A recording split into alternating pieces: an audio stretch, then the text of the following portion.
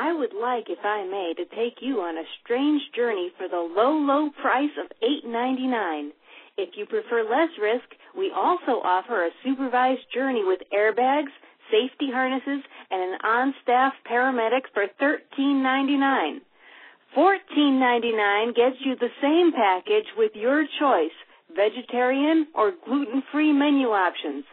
For $17.99, we'll tell your family you drowned, arrange a fake funeral, and provide contacts for establishing a new identity in Costa Rica.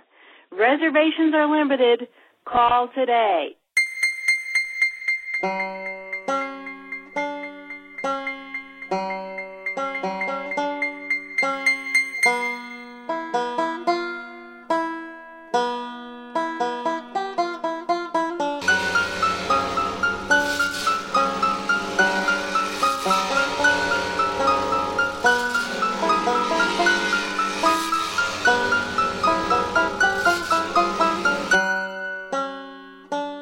Welcome to 9 Cents. 9 Cents is a satanic perspective of our modern world, and I'm your host, Adam Campbell. I am being joined today by, finally, Aden Arden. How are you, my man? This is Lucy. I don't know what you're talking about. I'm doing good. I'm on vacation. How's, do anything fun for the vacation so far? Well, I'm only a day in. I went to a castle with a few friends yesterday. Other than that, yeah. Give me till tomorrow. I gotta ask you, because, my first castle experience, I'm going to ask you first. What is this your first castle, or have you been to many before? It sounds like a sexual question. I'm not going to lie. I'm leading into sex. Well, I've been to Hearst Castle. This castle was ruins, and it's called Bannerman's Castle, and it exploded pretty much, and now the state owns it. So it's not much to look at. It's actually kind of sad. But. So that's what I was going to ask as a follow-up is was the impression or the expectation worth or the same as your experience when you hit it? Well, I knew what I was in for, but I don't regret taking the ferry to the island and walking around. Yeah. So it's just an interesting part of northern New York history. A big castle. The guy, what was it? This guy was a weapons dealer at turn of the century, and he loved castles. So instead of building big square boxes to store all the gunpowder and all the whatever else, he built these big, beautiful castles to store weapons and gunpowder and helmets and all that stuff in. Then he built a house on the other side of the island, or not the other side, a little bit away from the castles, where him and his family lived. And on the side of the castle it said Bannerman's, because the train went by and boats would go by, which is awesome advertising. Look, I'm doing so good, I put my shit in 4 castles. And it was really neat. So that's cool. I've always been nothing but disappointed. I don't know what I expect, but like when I was in Germany, we just ran into a castle almost every fucking weekend, and it was just like, castles and churches, I would say.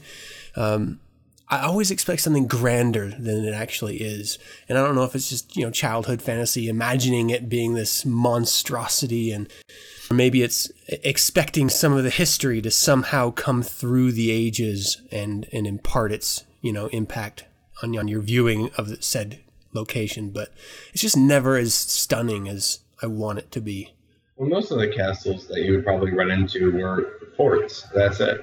If you want castles that remind you something of Snow White, those are harder to find. They're there, but right. they're not as common as the medieval castle, which, like I said, it's nothing more than a stone fort. Mm-hmm. They're not very interesting. They're nice just because of the magic of it, but yeah. Yeah, but no matter what, it's always fun. It's always nice, in my opinion, to walk on ground that has significant history to it. Mm. And so places like that, there's always something very interesting, so that's always cool. Well, I would say that's a pretty damn good start to your vacation. I think so. And then partied all night until I passed out. So, that was fun. Hell yeah. Yeah. I don't know how these people keep doing this. Jesus. And then I'm going to Maine at the end of the week. Maine? Yeah. I've never been there. Me neither. Darren has a show out there. He's like, dude, you're on vacation. Come with me. I'm like, fuck yeah, let's go.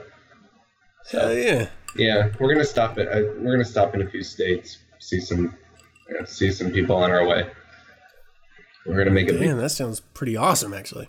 Yeah, I haven't taken a road trip in years, so 5 years.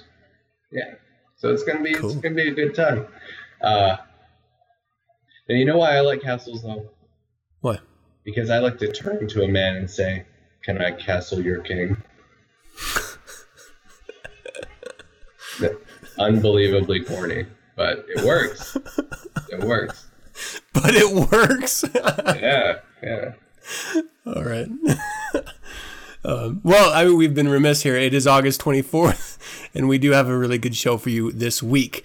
In The Devil's Advocate, we're going to be talking about the idea of questioning all things.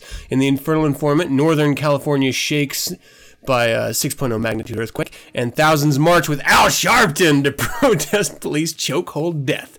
And we're going to close this thing out. Of course, we've got A Den in the House with a Militant Eroticism, episode 15. What's this one called?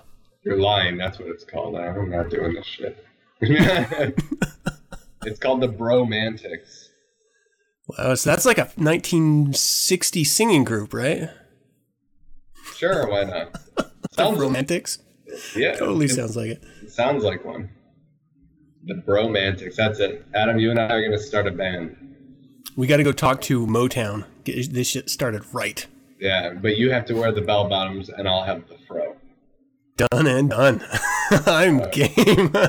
Awesome. And because I have far more chest hair than you, I can shave my pubes and my ass and like super glue it to your chest. It's good. It's good.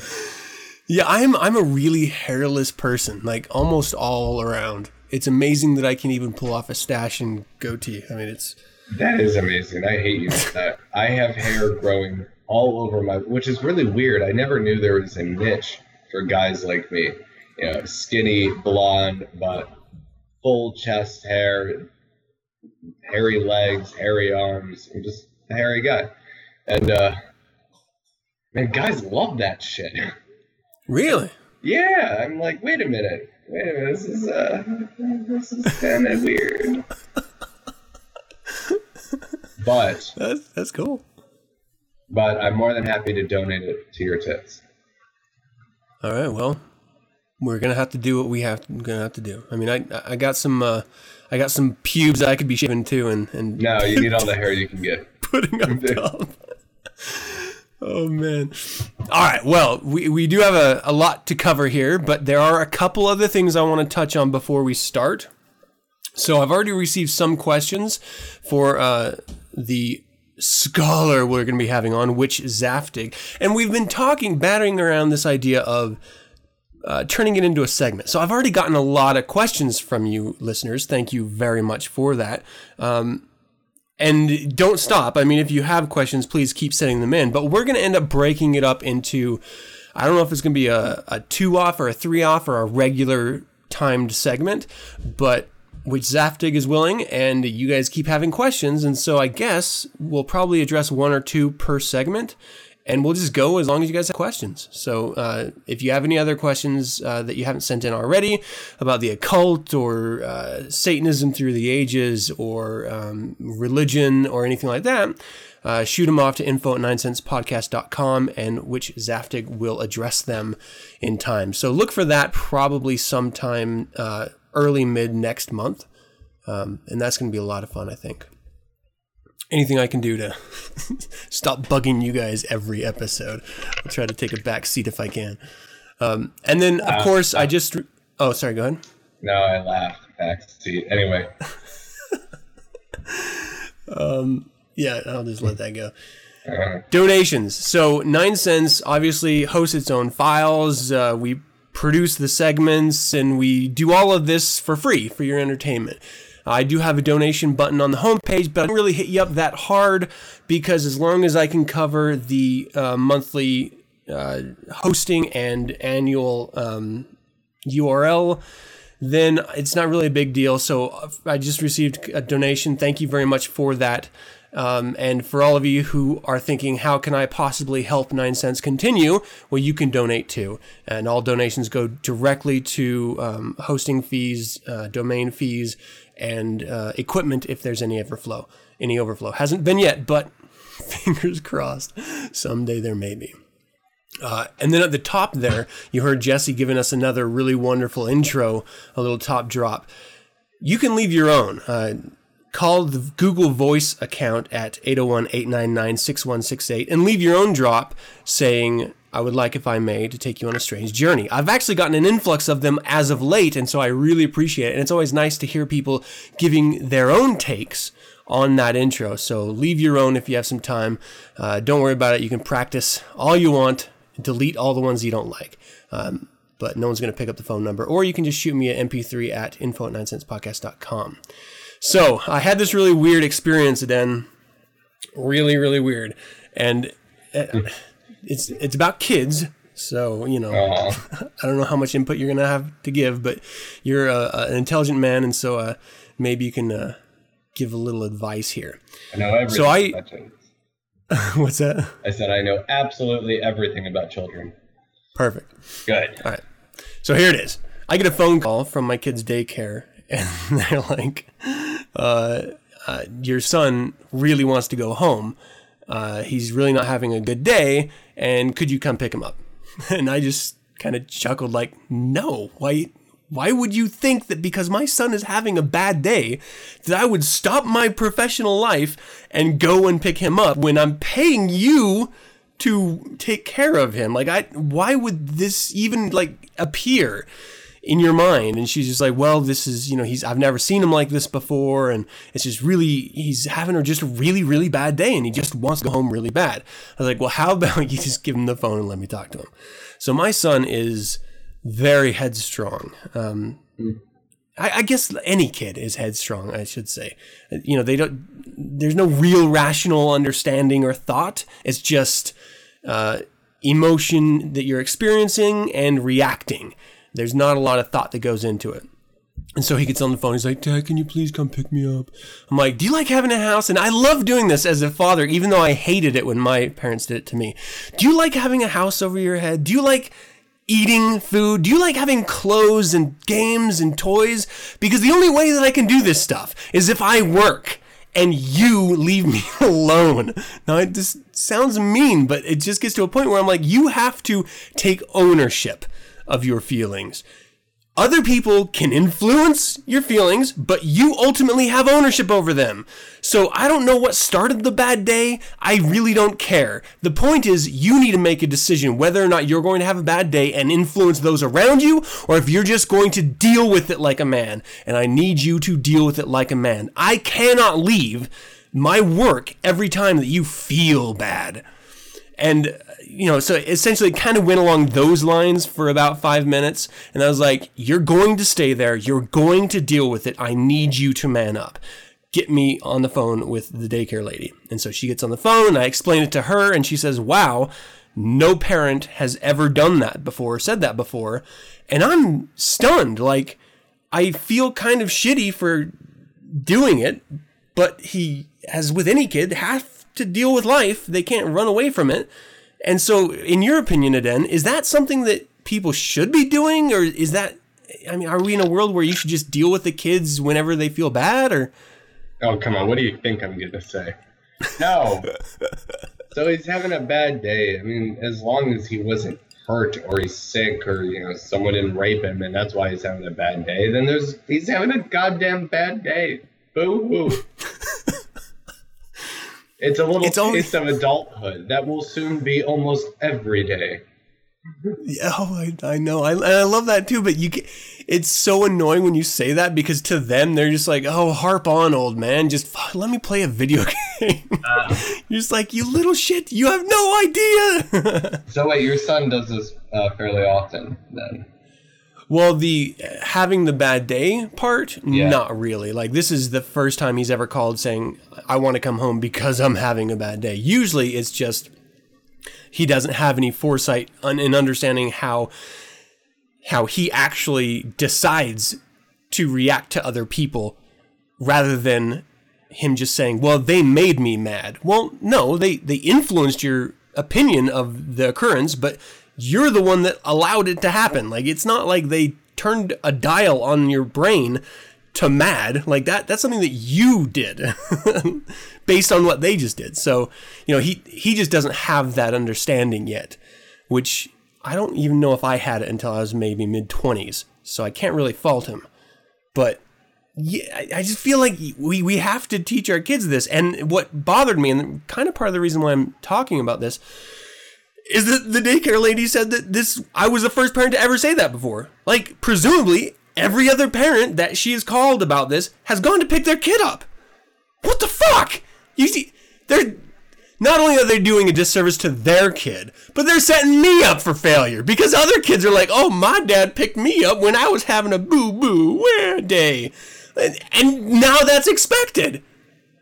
Why can't we just fucking have our kids deal with life? And just like you said, I mean, you know, if the raping wasn't violent, then maybe they could still deal. No, I'm just kidding. They just need to deal with the shitty days, because they are so often in life.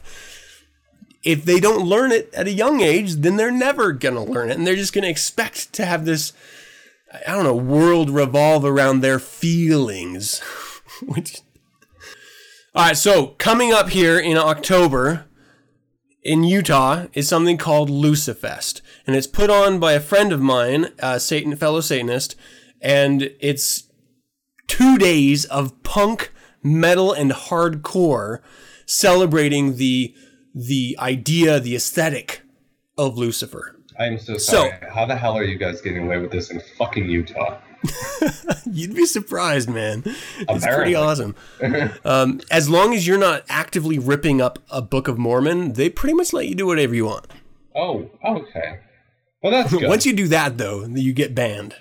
All right. It kind of sucks. But what's really great about this festival is that it's all put together by a Satanist for the satanic minded. So obviously it's not just Satanists are going to attend, and the bands are not obviously going to be satanic bands, right. But it is all around this aesthetic of Lucifer. I went last year. It was a lot of fucking fun. It was really great to do a little barbecue and drinking before the show started, and it was really, really cool. So if anyone's going to be in Utah, definitely check that out. I'll be posting more details the closer we get to October on the Facebook page for 9 cents, and probably the other social networking sites too. But just to give you a heads up, Lucifest is coming back for yet another year, and that's going to be pretty badass. All right, so is there anything you want to talk about before we start the show? You know, I need to get laid. What? That's just... that's the long and short of it. I imagine you always getting laid. Like, I've never even thought that there was a night that you weren't getting laid. What are you talking about? I don't have sex a lot. Really? Yeah, no. Boring. Holy shit, I really genuinely thought you were just like a party animal all weekday and all weekend. Oh, no. I have no social life during the week, except pretty much Darren, or my writing buddy, and he lives on the next block. During the weekend, on Saturday, I usually clean the house and just kind of unwind from work. Sunday, is the night I go out with my buddies, and we go to my favorite pizzeria in downtown. Then we go out to this little craft beer bar, and then I get hammered. I come back, I watch a movie, pass out, do it all over again. So so now to make sure I don't waste this vacation like I did my last one, the past 2 days I've been forcing myself to go to bed at night and staying up all day, because my schedule is completely, I sleep all day. And I'm up all night. So because I'm a hard time doing that. It's not. I've been doing a night job since I was 17. I actually preferred it until very recently. Now it's just getting in my way. But so that's why I sound kind of funky.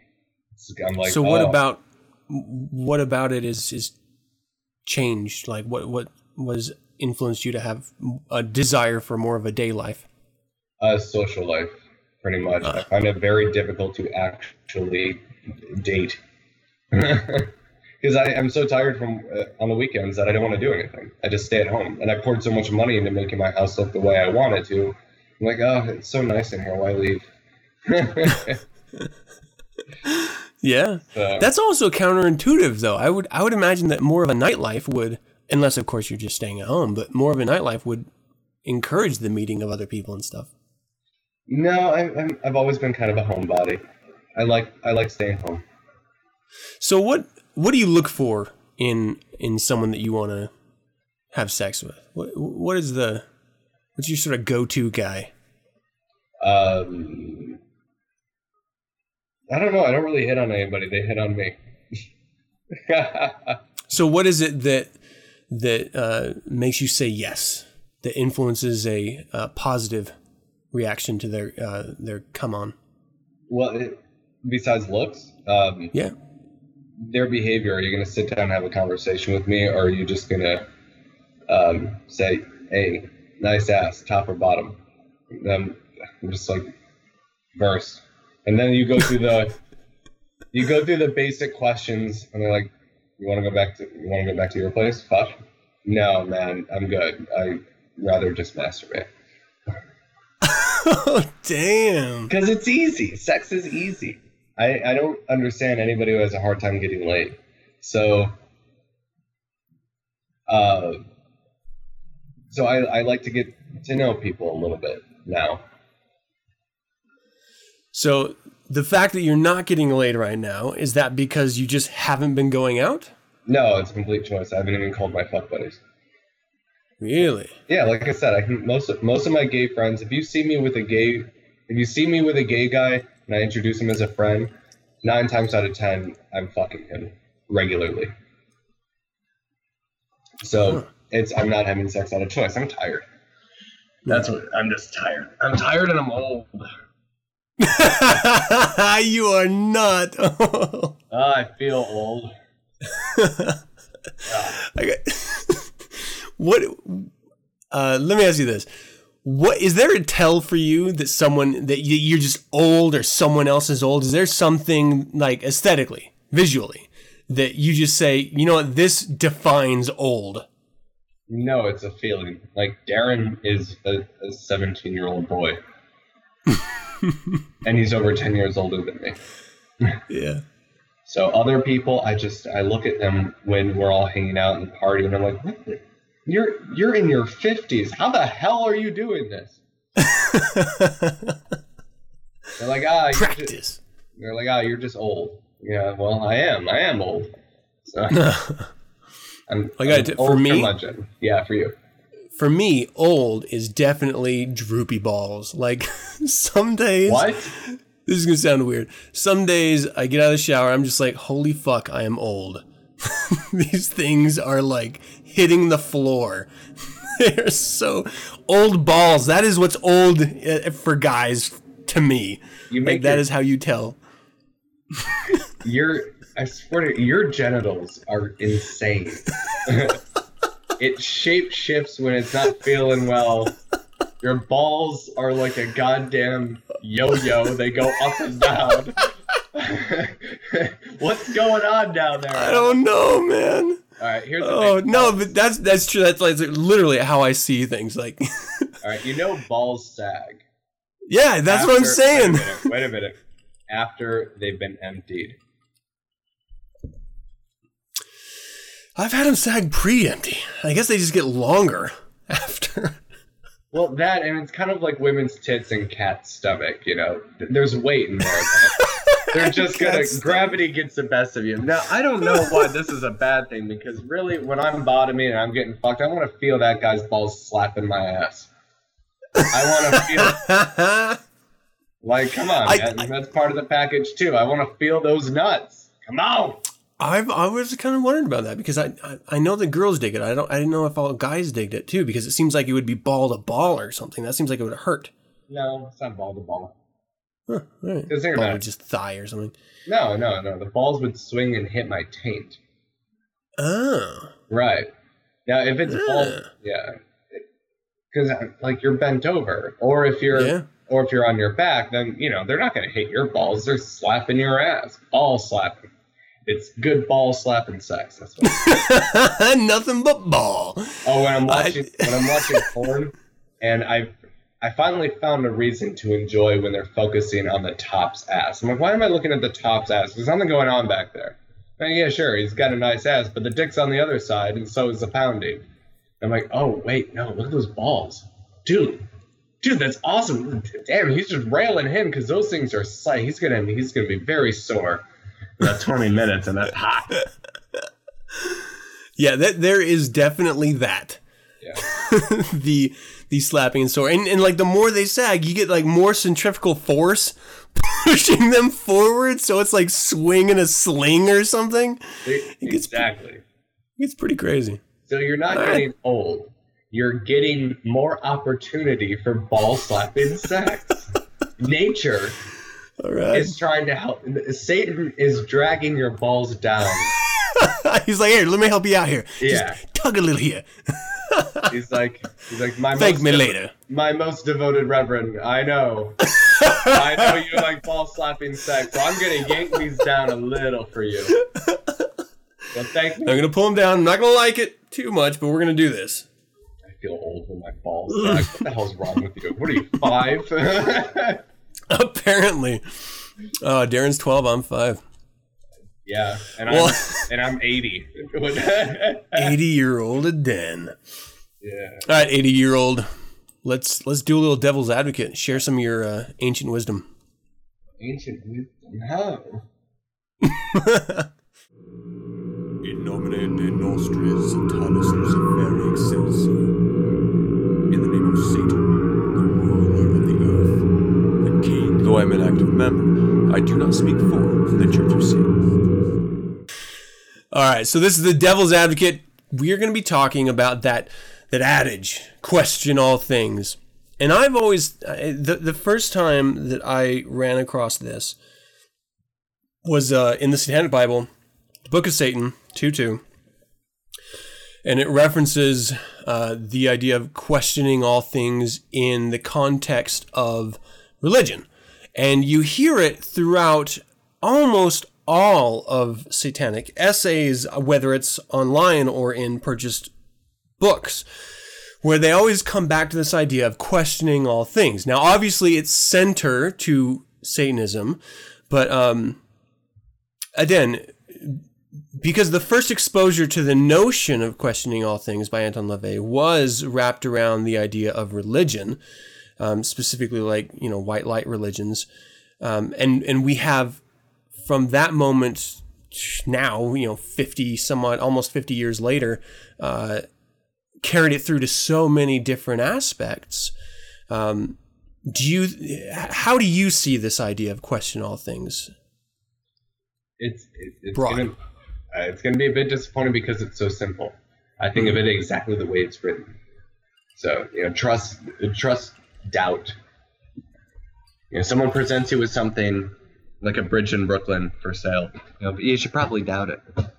So, it's the wonderful thing about this religion and the philosophical components is the only thing that's complicated about it is its history. Egoism, individualism, materialism, Epicureanism. It gets complicated when it's with its history or when it's applied. But the philosophy in and of itself, its principles, including the one of doubt or question all things, is obscenely simple. So that's the way I think of it. It's question all things. Yes, if I'm presented with something, I should probably do a little bit of homework on it, especially if someone says it's emphatically true. Oh, yeah. So like, well, you know what, I'll figure that out for myself, thank you. And it's also a way to keep you an independent thinker. Mm-hmm. And that is really, at the center of things here is the individual. Because you don't have to be a Satanist to pick up and read the Satanic Bible. You don't have to ever even align yourself with the left-hand path in order to read it. But that idea, whether or not you align yourself with the left-hand path, strikes home. So if you are science-minded it obviously carries parallels with the way science is conducted. Questioning results, double checking results, double testing, and continually taking established ideas and questioning and re-looking at them and turning them in your hand and seeing them from a different perspective. The reason why I bring this up is because, tell me if you see this as well, I often find people who champion the idea of questioning all things unless it's something that they align themselves with.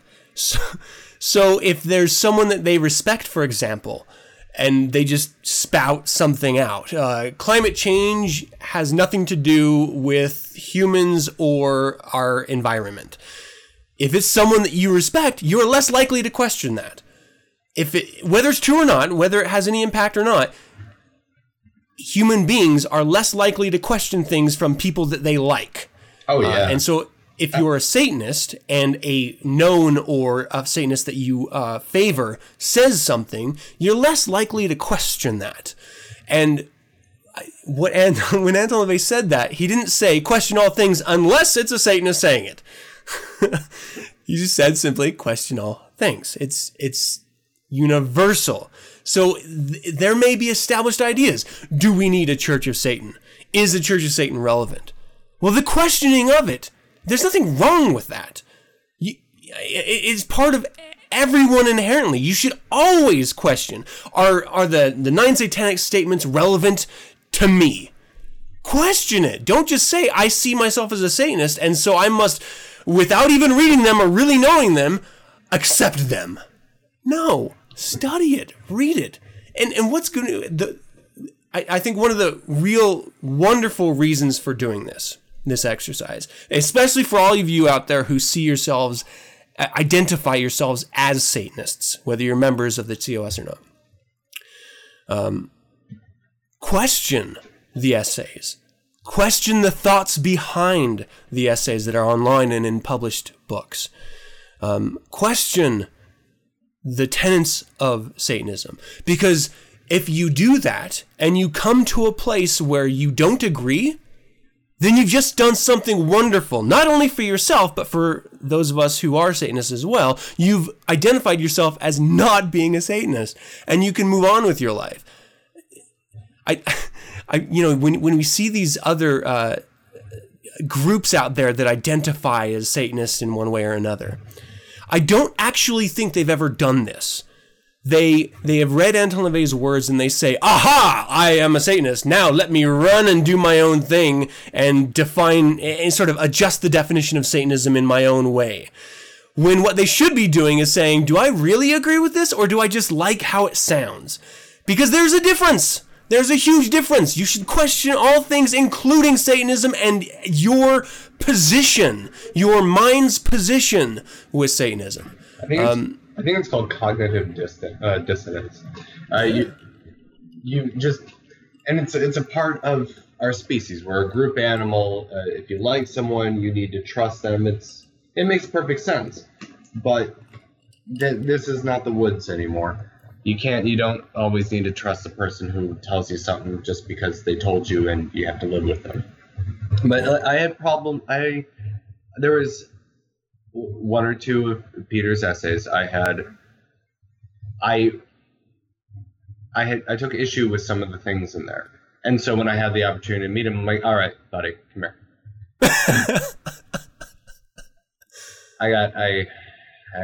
You have to explain this to me because this is just well, you just got to explain it to me. And he did. He took the time and he put my worries to rest, and I think he appreciated it. And instead of just saying, yes, everything you do is brilliant, and everything you do is amazing, and everything you say is absolutely true. No, I want you to answer these questions for me. Mm-hmm. So, but yeah, you're absolutely right. It's anything and everything and constantly and continually. My friends still give me, the third degree. Like, all right, you said A, B, and C. Well, now I call bullshit. I don't believe that. Where's your evidence? And I've never replied, well, you're my friend, you should just believe me. They're like, fuck you. That's not the way this works. I got your back, but I'm not stupid. Yeah. I feel like not enough people, I think tons of people champion the idea of questioning all things, but no one actually wants to go through the work of doing it. Like, it's so easy to say, okay, well, I respect these people, I will never look into this. Or, well, it's a complex idea that these people are talking about, but I like them, so I'm just going to take their word for it and just move along with my life. The fear of and then I think, what's that? I said the fear of being wrong. Is just ridiculously popular. And I think that plays a heavy hand in this. It's in the back of their minds. Well, I want to believe this. I need to believe this. So I'm going to. That's the way it is. And they don't entertain the idea of, well, what if I'm wrong? Well, then you learn something. You can reevaluate and be more accurate. And you can exist more productively because you're dealing with more facts and truths than you are just faith and beliefs. I often, I think it's counterintuitive on its face, that being wrong is a good thing. We're definitely not taught that way. All of school that we're brought up through, in the States at least, I don't have any experience outside of it, so I can't speak to it, but in the States, it's a bad thing if you're wrong. You get knocked down a grade if you're wrong. But in reality, it's a wonderful thing because you've just discovered a truth. It's okay to be wrong. And if you've lived your life thinking X, Y, and Z, and your experience in life tells you no, it's A, B, and C, well, that's okay. It's not, you can't look at it and say, well, I was wrong all these years. I feel stupid and I feel bad.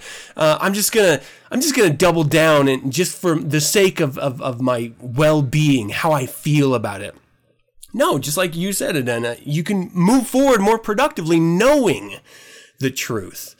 So whether it's gas mileage in a car, or the savings in your local supermarket deal, whether or not it's actually a good saving or a good gas mileage, whatever it is in life that you're questioning, doing due diligence in checking it actually, in the long run, makes you a stronger individual, even if that means that you've been lying to yourself for a while. There's nothing wrong with that.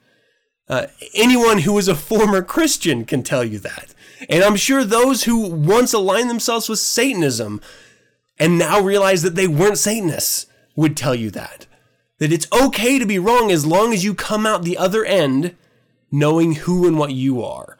And I have to say, at least for myself, if you look at Satanism and you realize that you're not a Satanist, I'm glad, because you're not going to misrepresent what this is. Like, the reality is I don't want you here. You probably don't like me either, and that if we go our separate ways, we're fucking better off as human beings.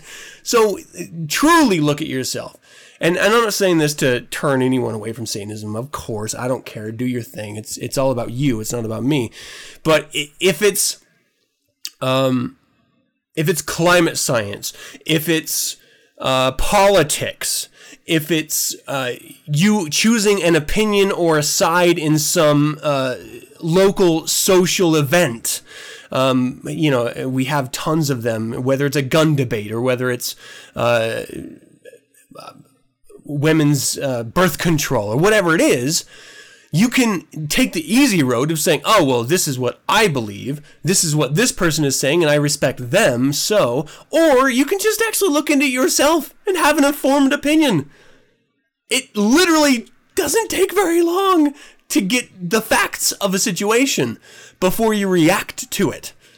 Especially and it just makes you so much better of a human being if you do. Well, what about the dark side of doubt? Have you ever met those people who they doubt incessantly everything, even accepted facts? We know it's truth, like gravity. Oh, or yes. or that the Earth is round. Have you ever met those people? The what is it called? The flat Earth theory or something? Yeah. No, I love that you brought that up. That's the dark side of doubt. Well, I doubt everything. Yeah. Well, at this point, you're just kind of stupid. You can't. Yeah. No, I love that. As a movement, I love the idea of it, but it is incredibly frustrating to deal with. I run into these people, like, for example, with the moon landing. Conspiracy theorists, I would say. We doubt so much that we can't see facts when they're in front of us because we doubt the facts. But it's a tough line to walk. It's like you're drunk and you're trying to walk a line. Thank you, John. Because on one side you have to say, okay, these are the tested results of questioning, and empirically they are fact as seen by mankind. And on the other side, it's, well, you can't trust anyone because you have to doubt everything. And so it's actually a really good position to be in to say, well, what are you supposed to believe? Like, do I believe in climate science, or do I doubt it because there's convincing arguments on the other side, or just by nature I'm supposed to doubt? I'm supposed to question. I take issue with the wording. It's when my doubt is satisfied, I don't believe I know. I know something. And of course, when you claim to know something, you could very well be wrong, but hey, that's a mistake. It's not that I didn't doubt enough, it's my doubt was satisfied. And then each time you make a mistake, you can doubt more reasonably the next time. Oh, I like that. So yeah, you're doubting reasonably. And then after your doubt is satisfied, then you know. The people who claim, I doubt everything, and then they doubt so much as their own existence. We all live in a dream. Yeah. Can you prove me wrong? Buddy, that's not the way logic works, all right? So, that's a big fallacy. But it's, they cannot know anything. They're empty vessels. All they do is, I want to call them intellectual black holes, but I can't because those people actually know things.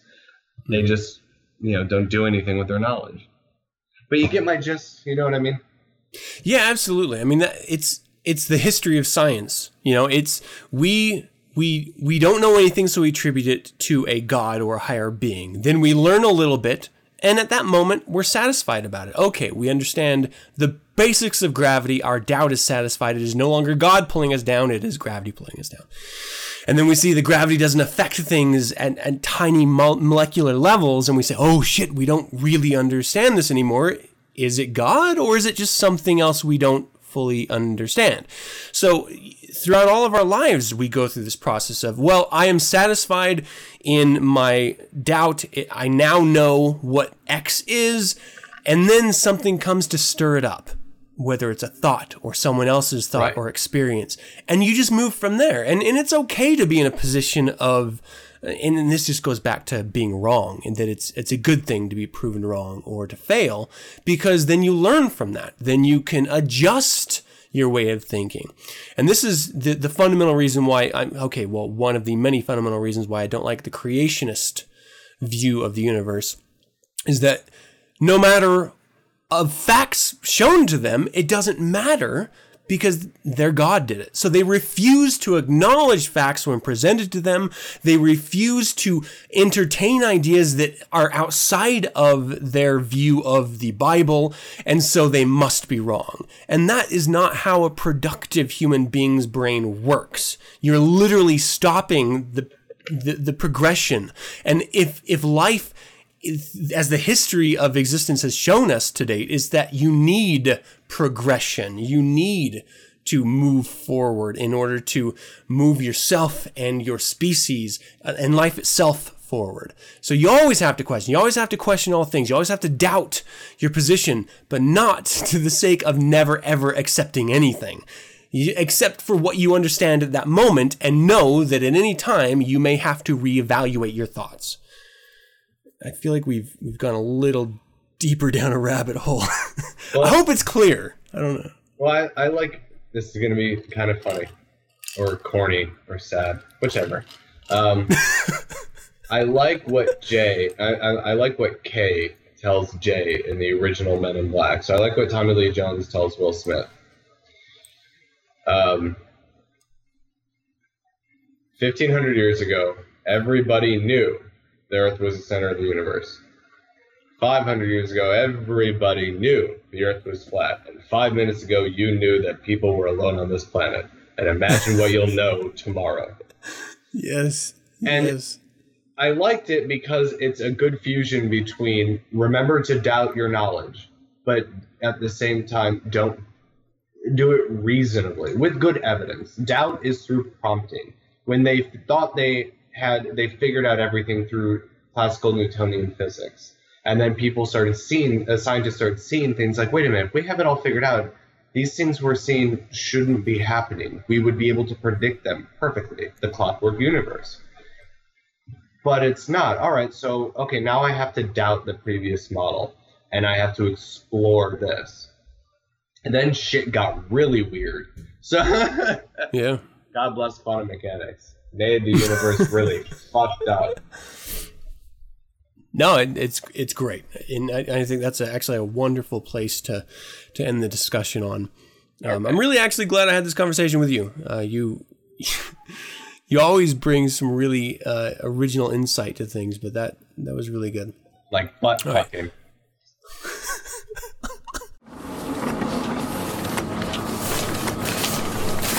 Here we go. Hey, what's going on fast? In front of the foreman.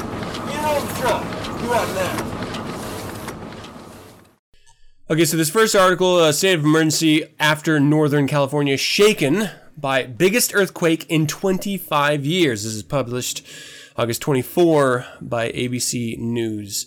Okay, so the gist of it is Northern California was hit by a 6.1 earthquake. I believe there is like 15,000 people without power in the Napa Valley on or around, and there's some 90 people injured. None of them, at least I don't think any of them very seriously.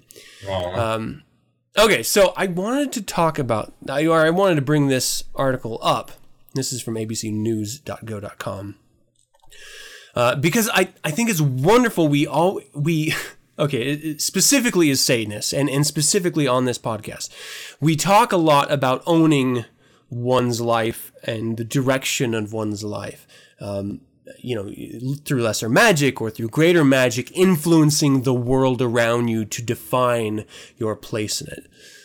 But I find a little bit of joy when we realize that we don't have absolute control of things, and nature takes an awful turn sometimes and will just remind us how small and insignificant we actually are on this planet. Have you ever been in a position like that, Aden, where you're on this run of living your life, and then suddenly it just all stops because something happened? Well, unfortunately, I haven't been raped. But...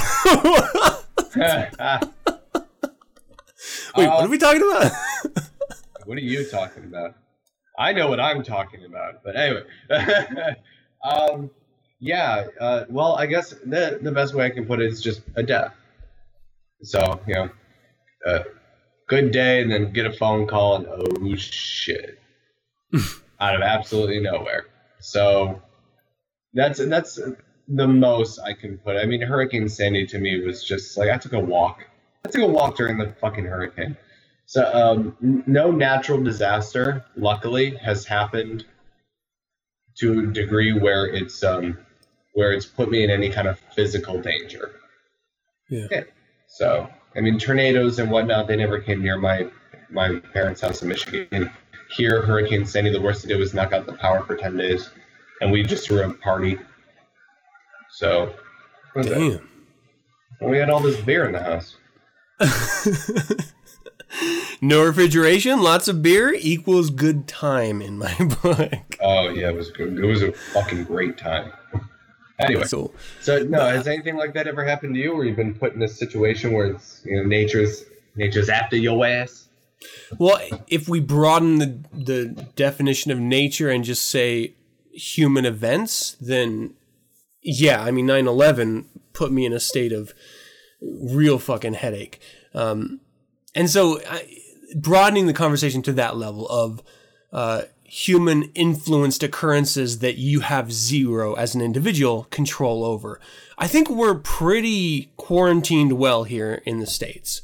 There's a handful of terror attacks in a number of generations. As far as natural disasters, we have a handful of them in this generation that have had to deal with it. This one being on the smaller scale of natural disasters, in my opinion. Though it does obviously affect a large number of people. There wasn't a lot of lives taken, and so that's how I'm measuring impact. But if you go anywhere else in the world, you have genocides, you have daily bombings, you know, and so it's a little bit shitty for us to sit in the United States and say, oh, this is terrible, we had an earthquake, when anyone in fucking Israel or Palestine is just like, fuck you, we're dying here. Your earthquake, your little body is shaking. Oh, I'm sorry. We're getting blown up. So, you know, a little bit of perspective goes a long way as far as human events goes. I'm sure the people of Napa are really frustrated that their wineries may be stopping for, I don't know, a couple weeks as they repair any damage. But I love the fact that, I mean, even going to Katrina, that affected a ton of people, and the governmental response was horrible, but they moved on. Like we as human beings are really wonderful for being able to adapt and move. There are parts of the world where people can't move, and they're just forced to sit and deal with it. And then there's actually probably more than you would think in 2014 that would have to just deal with it and not be able to get out of it. But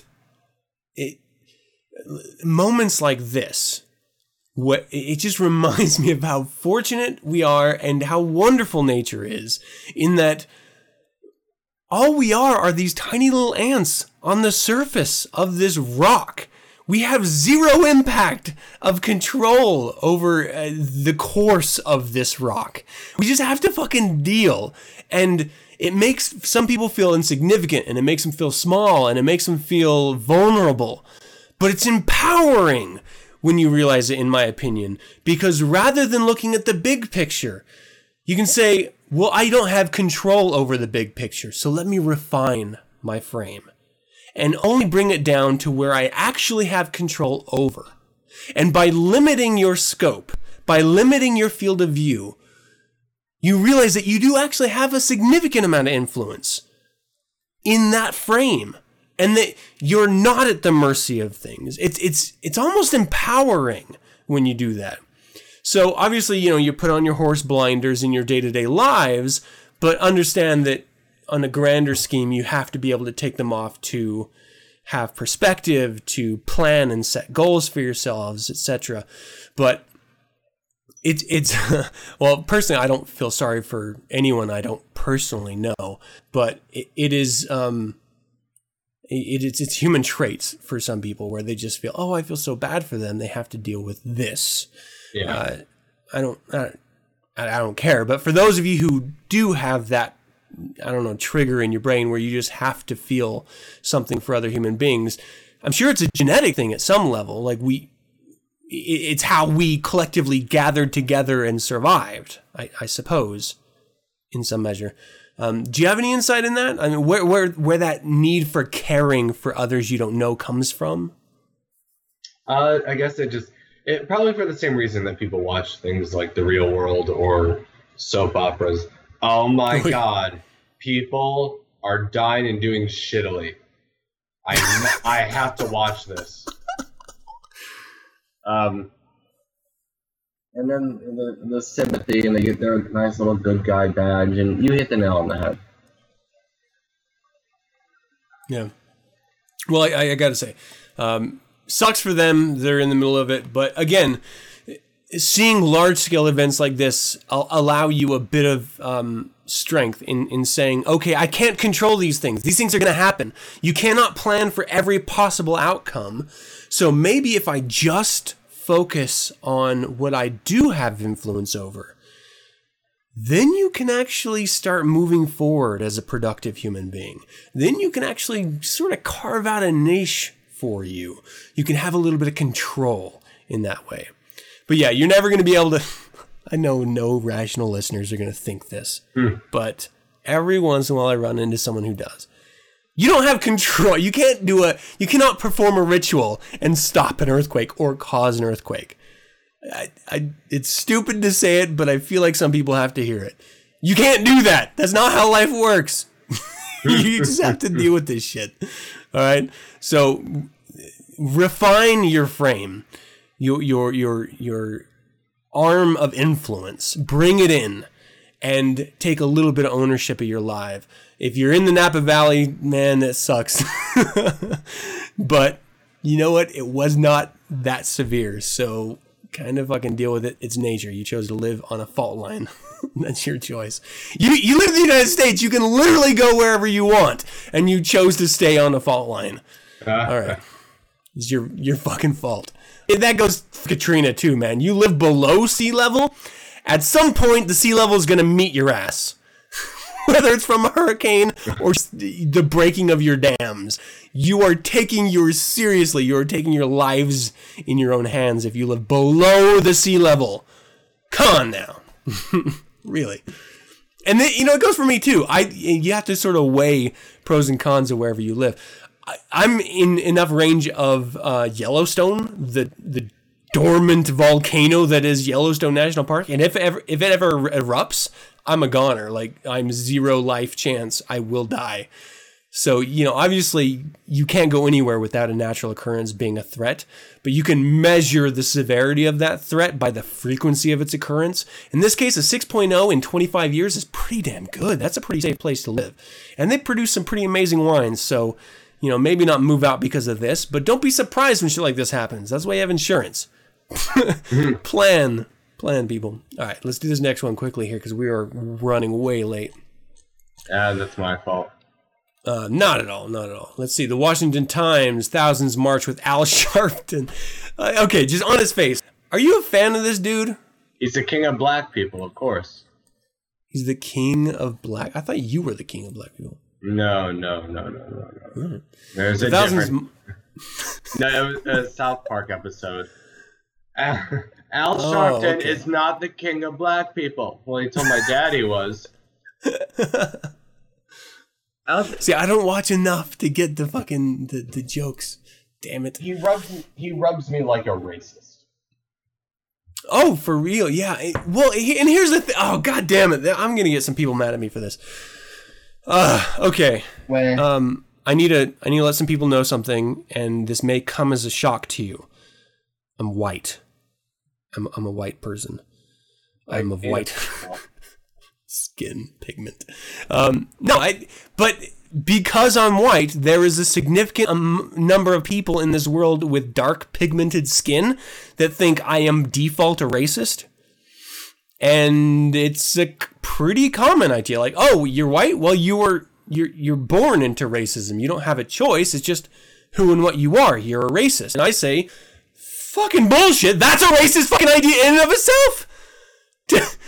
If I'm to put some character dispersions on you because of your skin pigment, and you do the exact same thing back at me, doesn't that mean we're all racist?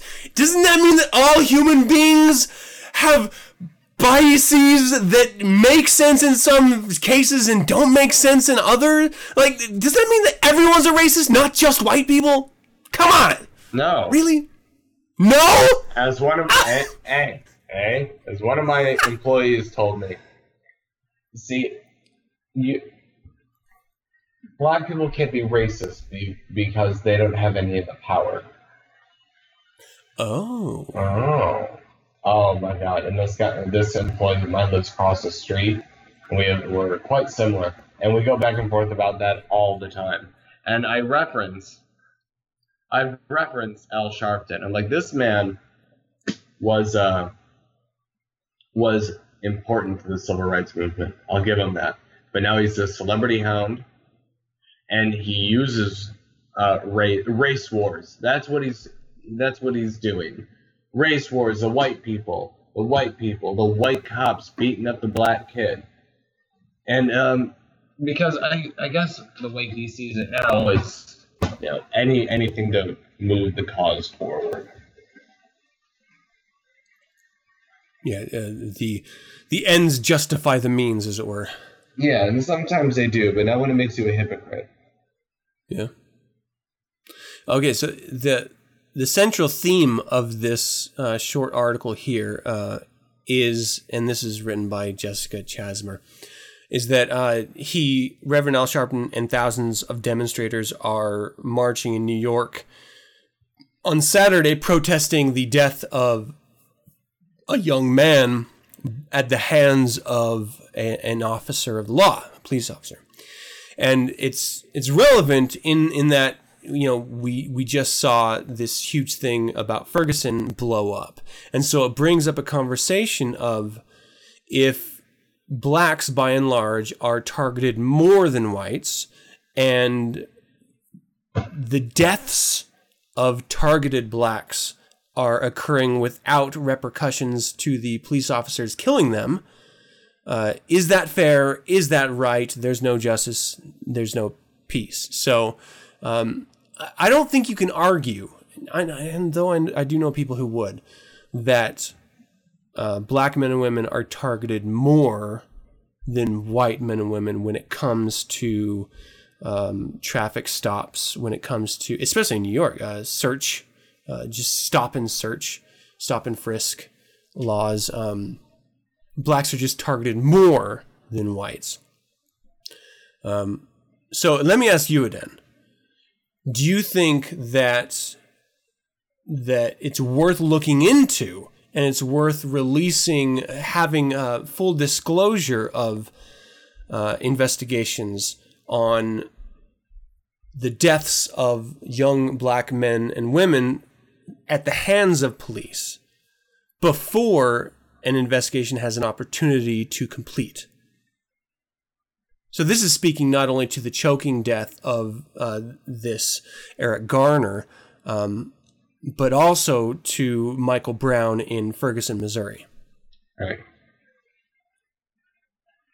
I haven't been following the stories that closely. All I know is, shit went down. It's true. Isn't it? Okay, so I guess there's some points of contention of where police's authority begins and ends with death. So if, for example, 18-year-old Michael Brown, who is a big man, is stopped for seemingly no reason, told to halt, is running, turns around, is seen as aggressing the officer, and the officer fires multiple times, even after he's dead on the ground, whether or not that's justified. And it comes down to, moving forward here, or maybe backwards, to Eric Garner, who was being put in a chokehold by a police officer, who was saying, I can't breathe, and he was arrested on suspicion of selling untaxed cigarettes. God, the monster. Saying he couldn't breathe, and he actually died. But nothing, no charges were filed against the police officer, even though the autopsy led to a statement of homicide. So, what's that? That officer, after Anonymous published his information, they sneaked him out of town or something. He's in hiding. Anonymous is hiding him, is what you said? No, never mind. Go ahead. So the group Anonymous attacked Ferguson. Oh, yeah. I didn't know that. I didn't even hear about that. Oh, I'll send you some stuff. It's great. Anyway, go ahead. I feel like Anonymous acts like they're a bigger threat than they actually are. Like, oh, I don't know. They cause a lot of problems with their hacking. Really? Yeah. I guess I just haven't seen enough of it. I hear a lot about it, but I don't actually see any of it. Well, you can't see it. It's in the internet. It's ones and zeros, man. That's right. Yeah, no, I actually land on the side of open clarity personally. So I don't mind filming our police officers. I don't, even though they fucking hate it, I don't mind questioning and having rallies against the police, because our police have significantly become more militarized. Now, I was just this last yesterday morning, I went up to film a marathon for a city that we're doing some video promos for in my ad agency. So I was up butt crack early watching these and filming these marathon runners coming down, and we had to cross the street with this cop. And a nice looking gentleman, sorry, my kids and their friends are in the background. I hope it doesn't bother you. This gentleman, this cop, was watching the street and letting people go and stopping traffic and stuff. And I had a brief, 30-word conversation with him. But he was super fucking cool. Like, just a nice gentleman of a police officer. And I found myself thinking as I was walking away, why isn't every cop like this? Like, what? When I'm stopped by a highway officer, they're dicks. They're straight up assholes. When I'm stopped by a city police officer for doing 5 over the speed limit, they're fucking assholes. Why is it that this one police officer who is directing traffic is the coolest cop I've met in over 12 years? The coolest fucking guy, and that is the minority of police officers that I've had interaction with. Why does every cop have to be a fucking militant asshat? Like, we live in the United States. There are not daily bombings. People are not being murdered. Okay, that's not a fair statement. People are being murdered all the time, but not everyone's a fucking murderer. Like, you have to. It drives me crazy. Do you experience this at all? No, I've never had a bad experience with the cops. But then again, what? No. Am I a minority in this case? I can't tell. Like, that's rare. I've never heard that before. Come on, I know how to play it. Sweet little suburban white kid, blonde hair, blue eyed. I bet. I've been caught in situations that should have led to something else, but it never did. They're like, oh, officer, I am so sorry.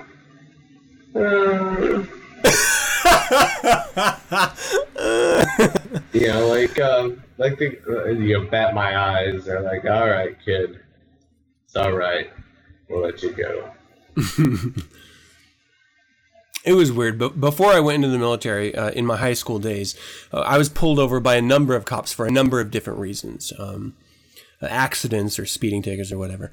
And I have this vivid memory of them all being pretty okay people, a little doughy around the middle, but otherwise just, they were just okay with you. They were doing their job. They weren't overtly militant or anything. And then I went in the military. I served with an MP unit for part of my tour duty. And I came back to the States, and I noticed at that point, every officer that I had any interaction with had a high and tight or a buzzed head, and they were straight up military. They had military issued gear, and I felt like I never left the military because every officer was just straight up out of the MP unit that I served in. And it really genuinely bothered me that the turn in just a decade of police officer interaction from they're just doing their job, trying to uphold the peace, they serve us, to you must fear the police and they are militant and you can never question what they are doing, whether they're right or wrong. It's like a 180 of how we're supposed to interact with police officers. All the while, we're paying their salaries and we're the fucking victims. I do genuinely have this us versus them mentality when it comes to police. And I shouldn't. Like, there's no reason. I don't have any tells about me. I'm not Arabian. I'm not black. I'm not a gangbanger. I don't look like a gangbanger. I don't drive a lowrider fucking car. And yet I still have the same interactions as if I were and did. And it drives me crazy. Now, I have no problem with judging people. I have no problem with, fuck, I can't even remember the guy. What? The fucking term. What's that? Nothing, go ahead. Well, profiling is what I was thinking of. I have no problem with profiling because there's a reason why it exists. But it just drives me crazy that it is insane to question whether a death by the hand of a cop is right or wrong. And that's the argument that's being had nowadays. And that's why, these peaceful protests are happening with none other than Mr. Sharpton, is that they are questioning whether or not these deaths were warranted. They're not rising up and bombing people, but they're being seen as being just as bad as if they were. How dare you question the authority of the police? And you have to stop and question, at what point are they serving us? Or are we just supposed to keep our heads down and do everything we can to avoid them? Like, when did the local, state, and federal governments have ownership of our lives? At what point did that happen? And if you're defending the police's position in these two events, but there are actually more that they represent, are you okay with government running things as a military state? Because there's literally, you cannot doubt that they have been militarized because the military has given them military-grade weaponry and equipment. They have been militarized as if it were some sort of state emergency. But we're not in that position in the United States. We just got finished talking about an article where we're protected, we're padded from the real world. And then obviously part of it's because, ironically, because of our military presence and our lack of care for privacy. But still,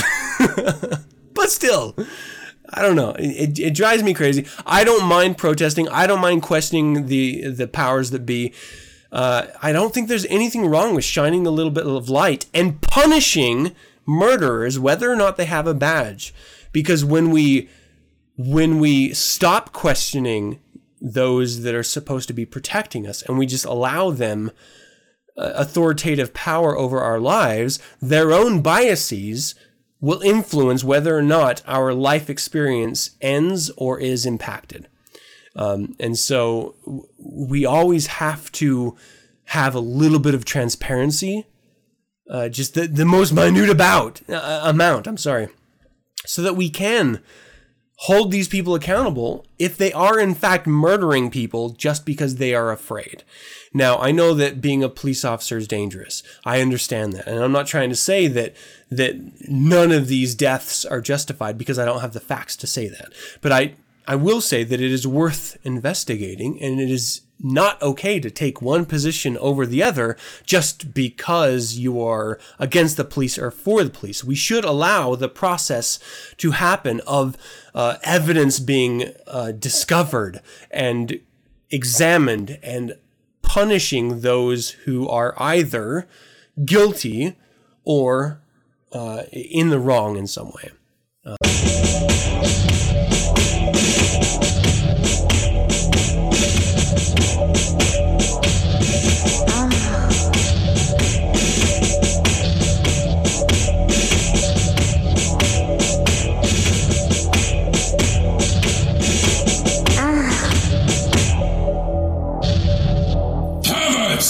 Lusters, the top-hated and the low-browed, with a scarlet passion and valid gospel, I say to you, bow in sick style of remoted altars, be not of love, but of lust, and to one a belly's full is a belly's full. Expect and your genital rebellion to vindicate the shrew. Let thy brothel be revelation, then thy moans are divine wisdom. There's no salvation in the whore's religion. Our dogma is their kink. With legs spread, with flesh mounted, we point out to our accusers, a slut alone is no slut at all. This I say to you, my fellow eroticists, my hands-on warriors. It doesn't matter who bends over. In the end, we are all degraded.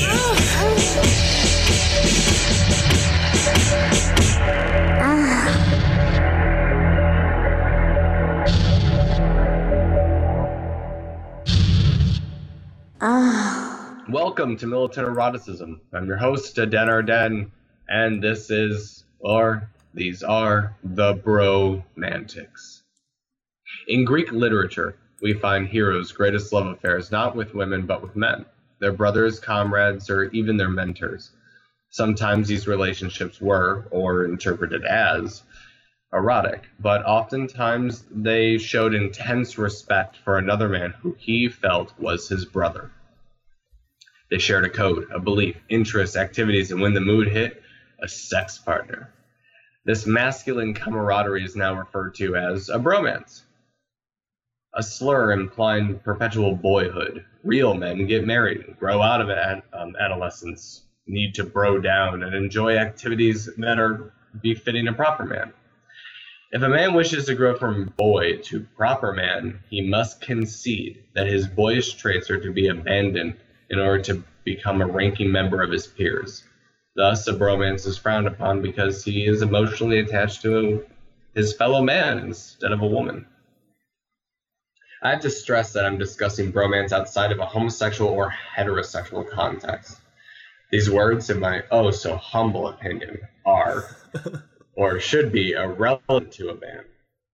The type of lover one wishes to take should be discussed in terms of erotic or deep emotional desires, instead of identity, and the type of relationship one is able to have. I'm discussing a platonic bond between two men. Whether one, both, or neither of these men are homosexual is absolutely fucking irrelevant because this is a platonic love. And while on that note, I have to also state that when a woman and a man befriend each other, it cannot be a bromance. It won't be. A bromance is a deep bond between two men, a masculine attachment that is outside the realm of femininity. A woman cannot understand this relationship because, again, she's not a man. One may accuse me of misogyny or sexism, to which I say, do you expect a man to understand your relationships with other women? And on that line of logic, one could also suggest that an effeminate man could not have a bromance with a fellow man, masculine or not. But then again, that seems a bit far-fetched to me, so I'll say that I can see points on either side of that statement, and I'll leave this topic for you guys to discuss. In the 19th and early 20th century, the concept of men-only clubs were accepted as a place for men to go and be with their fellow men and social equals. An example of this would be the Union Club, which is nowhere near its heyday of influence and power, but it still exists. After the 1960s, social pressures and cultural attitudes of egalitarianism persuaded, often successfully, clubs to allow women through their doors. The Lotos Club, which can boast Mark Twain as once a member, is one of these organizations that amended its constitution in 1976. While social clubs are still around and still hold an air of status to them, the idea of men's spaces have been regulated to the shack or garage that is fought for against every female step of the way. Think of a comedy meme best represented by Al Bundy and Peg Bundy from Married with Children. So, in hunter-gatherer and early agricultural tribes, the labor was divided, and for good reason. And the spaces of the village were also divided, but into 4 areas: a male-only area, a female-only area, and the communal area. But Like I said, 4. So there's another one. And it's the third gender area. The third gender area was for those who failed to become men or women by the cultural standards of that tribe.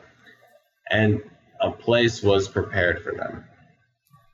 Think of them as people who never reached the status of adult in whatever culture you currently exist in.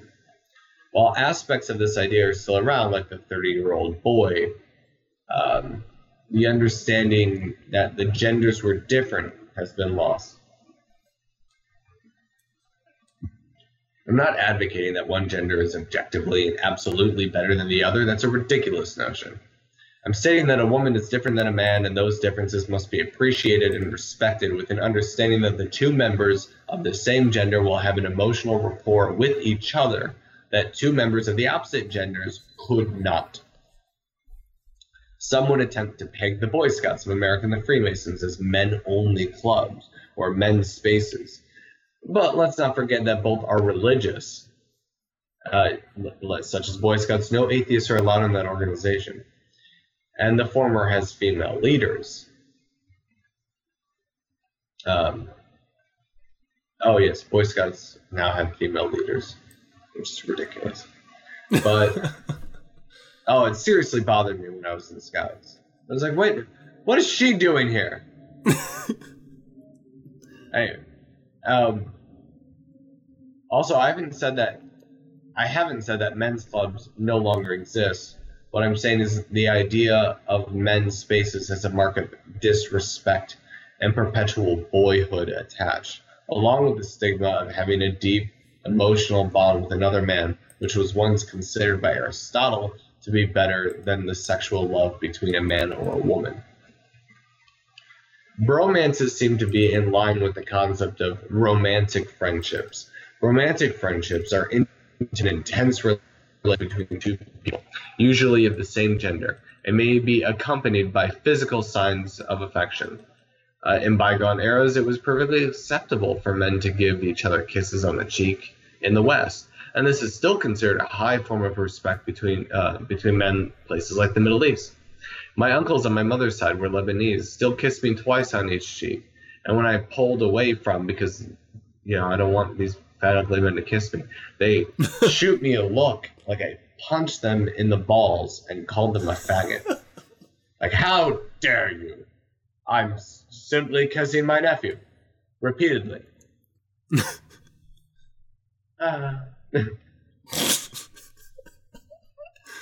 The relationship between war brothers Achilles and Patroclus, or the cousins in the film Troy, featured in the book The Iliad by poet and philosopher Homer, is a good example of cultural misunderstandings and deep emotional bonds between men. Though in modern times and in antiquity, the nature of their relationship has been debated. The revision to their story in order to justify that homosexuality was once acceptable in general by the LGBT party line. Though in modern times and in antiquity, the nature of their relationship has been debated. The revision to their story in order to justify that homosexuality was once acceptable is generally accepted by the LGBT party line. While it is true that ancient cultures accepted sex between men, the idea that they accepted an exclusive union between men, using Achilles and Patroclus' tale as an example of it, that is not true. The love between men in ancient Greece was considered the highest form of love. But sex had nothing to do with it. While it was acceptable for men to engage in sexual activity, he still had duties to his wife. This pretty picture of two men holding hands in a modern sense and getting married in the pagan temples is false. Achilles and Patroclus had the modern equivalent of a bromance. You have to remember, in Greek and Roman armies, they encouraged their soldiers to fuck each other because you can only you can only fight for an idea for so long. When you spend years away from your family and everything that you are fighting for, you're going to forget. The idea was, let's have these men form tight social bonds and let them fuck each other. So you're not battling for something you haven't seen in 5 years. You're battling for your lover and your best friend. And it works. And they still do it today, except they don't encourage the fucking. I mean, it happens, but they don't encourage it. Well, at least according to my buddies in the army, it still happens. Anyway. Or maybe they're just telling me sweet dreams. But Achilles and Patroclus had the modern equivalent of a bromance. Cultures change and physical affections of the past associated with friendships are now associated with sex. But physical signs of affection have not completely been negated either. They've just changed. A few thoughts on why they've changed have been presented, revolving around two primary concepts. The feminist movement, which is not to be confused with women's suffrage, and homosexuality. In the 19th century photo records, one can find many images of men holding hands, kissing each other on the cheek. These habits seem to have changed into the man hug, so that a heterosexual love for another man or a romantic friendship was not confused for a sexual love or sexual intimacy. Although I think it is fair to say that the man hug is not a good example of this, because it's led to a fear of having a close emotional rapport with other men, so they are confused as a homosexual. Which means you're only letting a guy in if you can't express the way you feel about a friend or anyone else. There's a problem here. And one is that you care what other people think. So the idea that men do the man hug because they're emotionally shallow and afraid of being called gay, it's been criticized as homophobic, and that is stupid. I'm gay, and I don't want to be confused with a man who is seeking sexual attention from a woman. They don't interest me sexually, and I don't want to elicit attention from them. I want the attention of other faggots. It's only right. So, because it really bothers me. And they're like, oh man, why can't you guys really hug? Well, because that kind of hug is now associated with faggotry. I'm not a faggot. I don't want people to think I'm a faggot because it's going to ruin things for me. I want pussy, and I can't get pussy when the girl thinks I'm sucking dick. Unless I'm in a gay bar and I'm purposely just trying to get in her pants, and, you know, I can feed her that bullshit about, oh, I've never been with a woman before, and oh, but you're so hot. And you know what? It works. It works. I've seen it done. Stupid bitches. Anyway, masculine behavior does vary from culture to culture. Thankfully, this is an area of research that is up and coming. Anthropologist David Gilmour's book, Manhood in the Making, Cultural Concepts of Masculinity, surveys these standards and asserts that there are common threads. And evolutionary psychology operates on that premise. These cross-cultural standards of masculinity almost always constitute the idea of self-control and discipline, even in the emotions. And this is akin to loyalty and strength. A masculine man would not volunteer his emotions readily. They are fought for and bestowed upon as an honor. The idea of reserved emotions as destructive also sprung out of the feminist movement. Through feminism, women have gained the ability, and rightfully so, to proceed into any area of society that a female individual has the skill, desire, or drive to work towards. But the issue here is that the baby's been thrown out with the bathwater.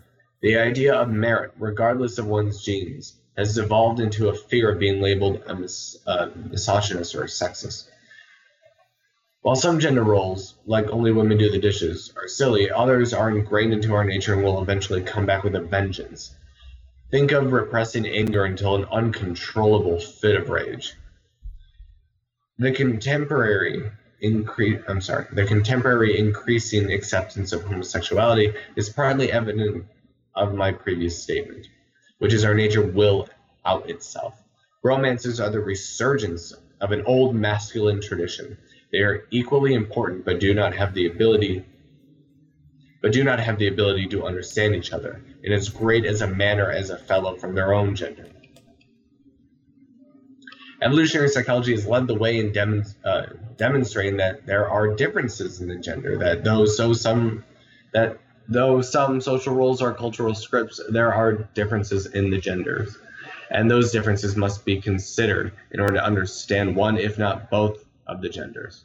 There are two primary arguments on the differences. This is crucial because everyone admits that there are differences. And the theory proposed by evolutionary psychology, paraphrased, is that the behavior in each sex are not entirely subject to cultural scripts. And supporters of queer theory suggest that any difference in gender, it's completely scripted, it's not biological, and it's 100% pliable.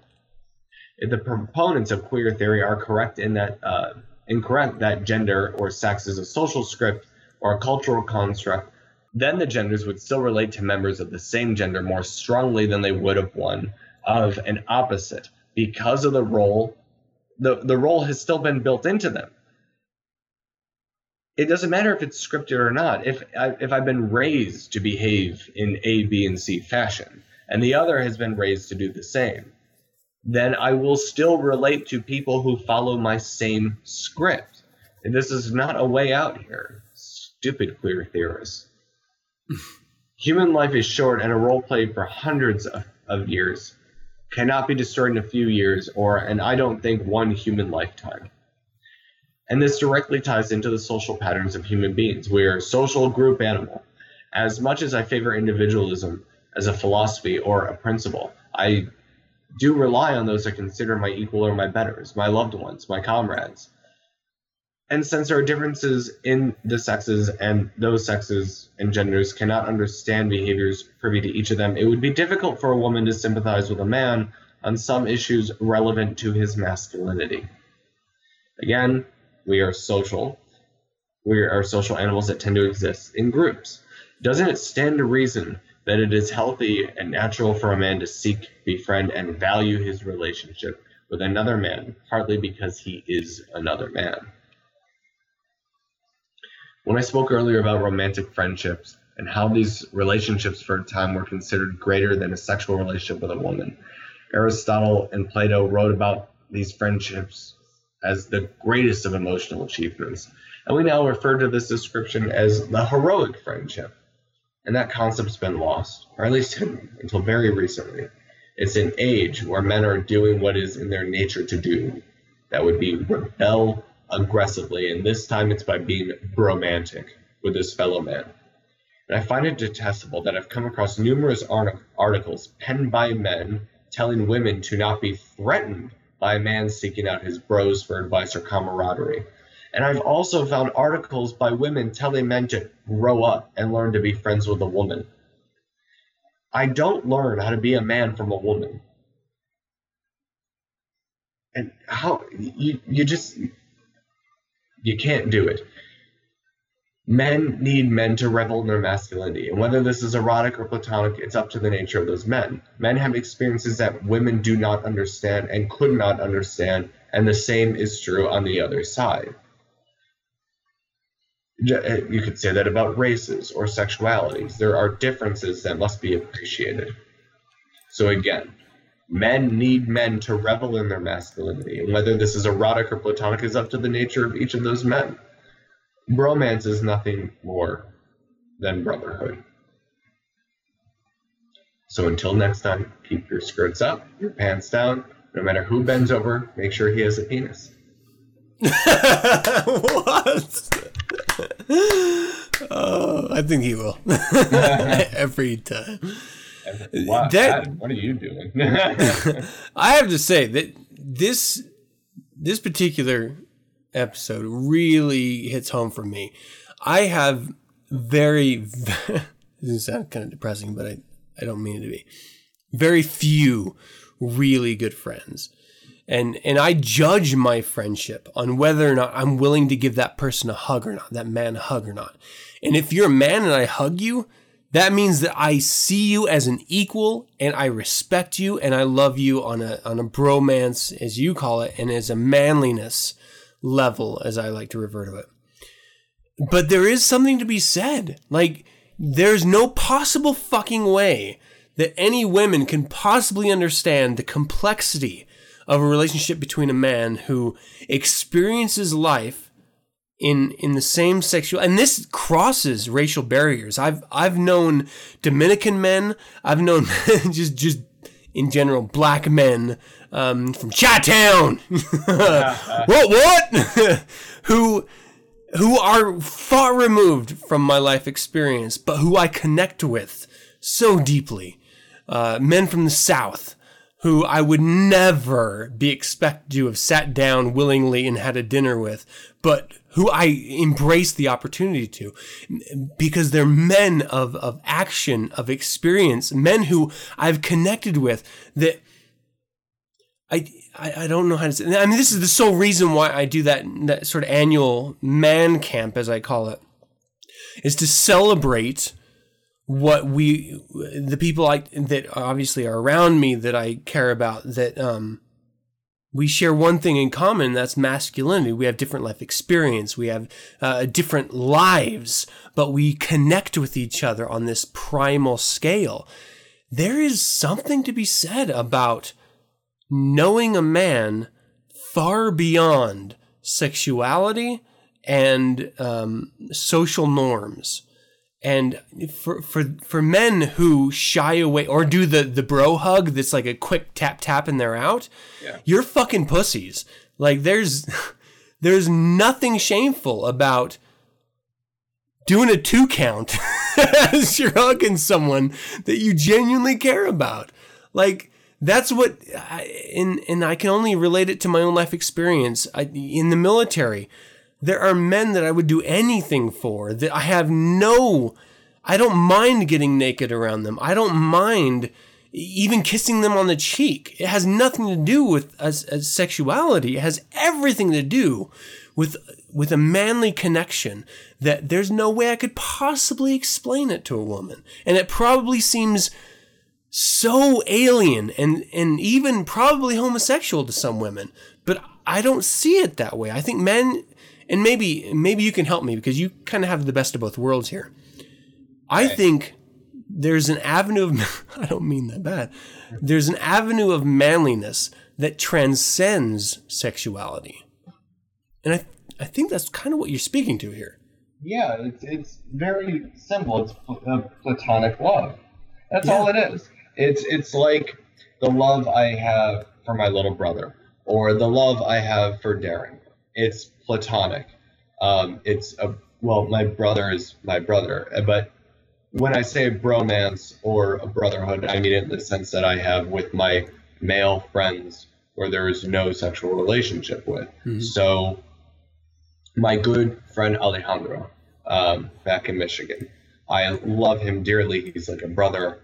I love the same with Darren. I've known Darren for years. I love him like a brother. This is a bromance, and it's strictly platonic. And it's rich and deep, and it's emotional. But it's masculine. It's still... I still fart on him. I mean, it's manly. It's manly. Hey, Darren, come here. Yeah. And I hug my friends, and I do a little bit more than the bro thing, but it depends. Usually if I don't feel comfortable giving you a real hug, if I look at you and I don't know, there's always situations that call for like a good long hug, Yeah. And then there's situations where the 2-tap works. When I hug Darren on my way out of his apartment, it's 2 taps and it's done. When a tragedy struck, it was like, come here, man, hug it out. But it never struck me as gay. As a gay man, it never struck me as gay. There was nothing gay about it. It's someone that you love. That's really what it is at the end of the day. I think a lot of it comes from insecurity, sexual insecurity, and fear, I think. But yeah, I'm with you. I think masculinity transcends sexuality, and I do not think the two should be confused or mixed. And it may not make sense to some people. And they're all faggots. It may not make sense to you faggots, whether you're men or women, but because I do think there's some women faggots out there. But no, it totally transcends, and I think it's an integral part of what it means to be a man. I mean, to put a fine point on it, we often, socially culturally we define what it is to be a man, but I think there's something genetically that's beneath that layer that says it's okay. And I don't know, I mean, maybe even transcend sexuality, whether you're a man or a woman, but there are connections with people that you share that it doesn't fucking matter if they're the same or opposite sex. You just want to connect with them, and not in a sexual way, but in a life experience, in a shared experience, in a respect, in an admiration level that doesn't fucking matter. Like, I just want to share what it is to be you with. And I personally have that experience with both men and women, and not exclusively to my wife. And so I totally understand. I dig that. I think that's a really wonderful episode, man. Well, I wrote it because I started seeing these articles of women criticizing men who did things like a man camp. Or they're like, honey, you got the kids this weekend because me and my guys, we're going out. Why? No. Men only. Or there's a lot of articles coming out about men's spaces where men are moving out of the garage, and when they start living with their girlfriend or getting married, they're like, all right, I need one room of that house that you cannot step a single foot in. I don't care how bad it smells. You can't go in. It's for me and my men. It's the He-Man Woman Haters Club. Yeah. And I love that idea because I think it's incredibly important for each of the genders to have a space where, like my mother with her girls' lunch, no men are allowed. At one time, my dad went to go pick up my mother, and he's like, I'm never going there again. You have to go. It's like, those women are fucking crazy. And it's like when a girl hangs out with a bunch of guys, she'll look around, or most girls, not all, but most girls will look around and go, what the fuck is wrong with these people? Yeah, they're all fucking nuts. And there's a reason for that. It's our time. And it really pissed me off that these articles the women were criticizing men, grow up, get married, and have a woman as a best friend. I'm like, what? Why? Yeah. It's hard. It's sort of one of those dreams where I get married and my man becomes my best friend, and we share secrets, and we eat ice cream under a comforter together, and it's so wonderful. But there's nothing manly about that scenario. Nothing. And once you start to combine femininity with masculinity, I'm not talking about socially, but genetically, they are dramatically different, and there are genetic differences that are there. And whether or not they're needed anymore is irrelevant, because we do need them. We genuinely need them. Women need women time. Men need men time. And you have to respect that. And if you try to bring them together, you are only going against our shared human biological history, and you can't win. You just cannot win. Nope. I don't know. I love it. I'm glad you brought it up, man. Thank you so much for that episode. As always, it's very wonderful. And it's no wonder why we have so many listeners chiming in. I want a militant eroticism. Where the fuck is it end, Ben? Because, goddamn, it's good, man. Every goddamn time. What are you talking about? I did a recording last month. I just didn't co-host. You're right, and I do want to say there is a difference, because getting a taste of your delivery and then experiencing you through a whole episode, they're two different things. And I think, I know that the fans love it, and I know I love being able to have that full experience with you. So every time you come on for a full episode, I truly do enjoy it. That was you're flirting with me. I want the whole experience. I'm doing the 2-second hug with you next time I see you. The 2 count. I'm going to hold and squeeze. Oh, God. Ball slapping goodness. Ball slapping, ass grabbing 2-pound. You know what? That's a porno. I'm copywriting that title right there. Watch, next time I see you, I'm going to push your wife out of the way and be like, come here. Shoo! This is man time. That'd be great. All right, well, on that note, that's going to do it for another show. I hope we enjoyed it. I hope we enjoyed it. I hope you enjoyed it. together with us in a manly way, and if you're women, in a womanly, manly, understanding way. Yeah. Anyway, we'd love to hear from you. Visit the website 9centspodcast.com and send your correspondence to info@9centspodcast.com. Let us know of any suggestions, critiques, corrections, or general comments you might have. I'm remiss here. Aden, where can people find you online? On Militant Eroticism's Facebook. Just go up to that fancy little search box and type in. It's great. Or it's linked on the page on 9 Cents. To the audience, remember, you can visit the SatanNet, Facebook, Google+, Twitter, or MySpace page for 9 cents and get updated on weekly topics. Download the show Mondays via the RSS feed found at 9centspodcast.com. We're also on Last.fm, Stitcher, Spotify, and YouTube, so look for us there. And remember that you can subscribe to 9 Cents via iTunes by searching 9 Cents. And don't forget to leave a rating and or comment. And remember, if you'd like to learn more about the Church of Satan, visit churchofsatan.com. And the only way that we're going to continue producing this show is if you share it in some way. Tell your friends, tell your enemies, tell your grandmother. Let's build this podcast together, people. Help spread the word. And once again, thank you for joining me. As always, I'm your host, Adam Campbell, being joined by Lucy. Lucy. And until next week, hail Satan! Hail Satan.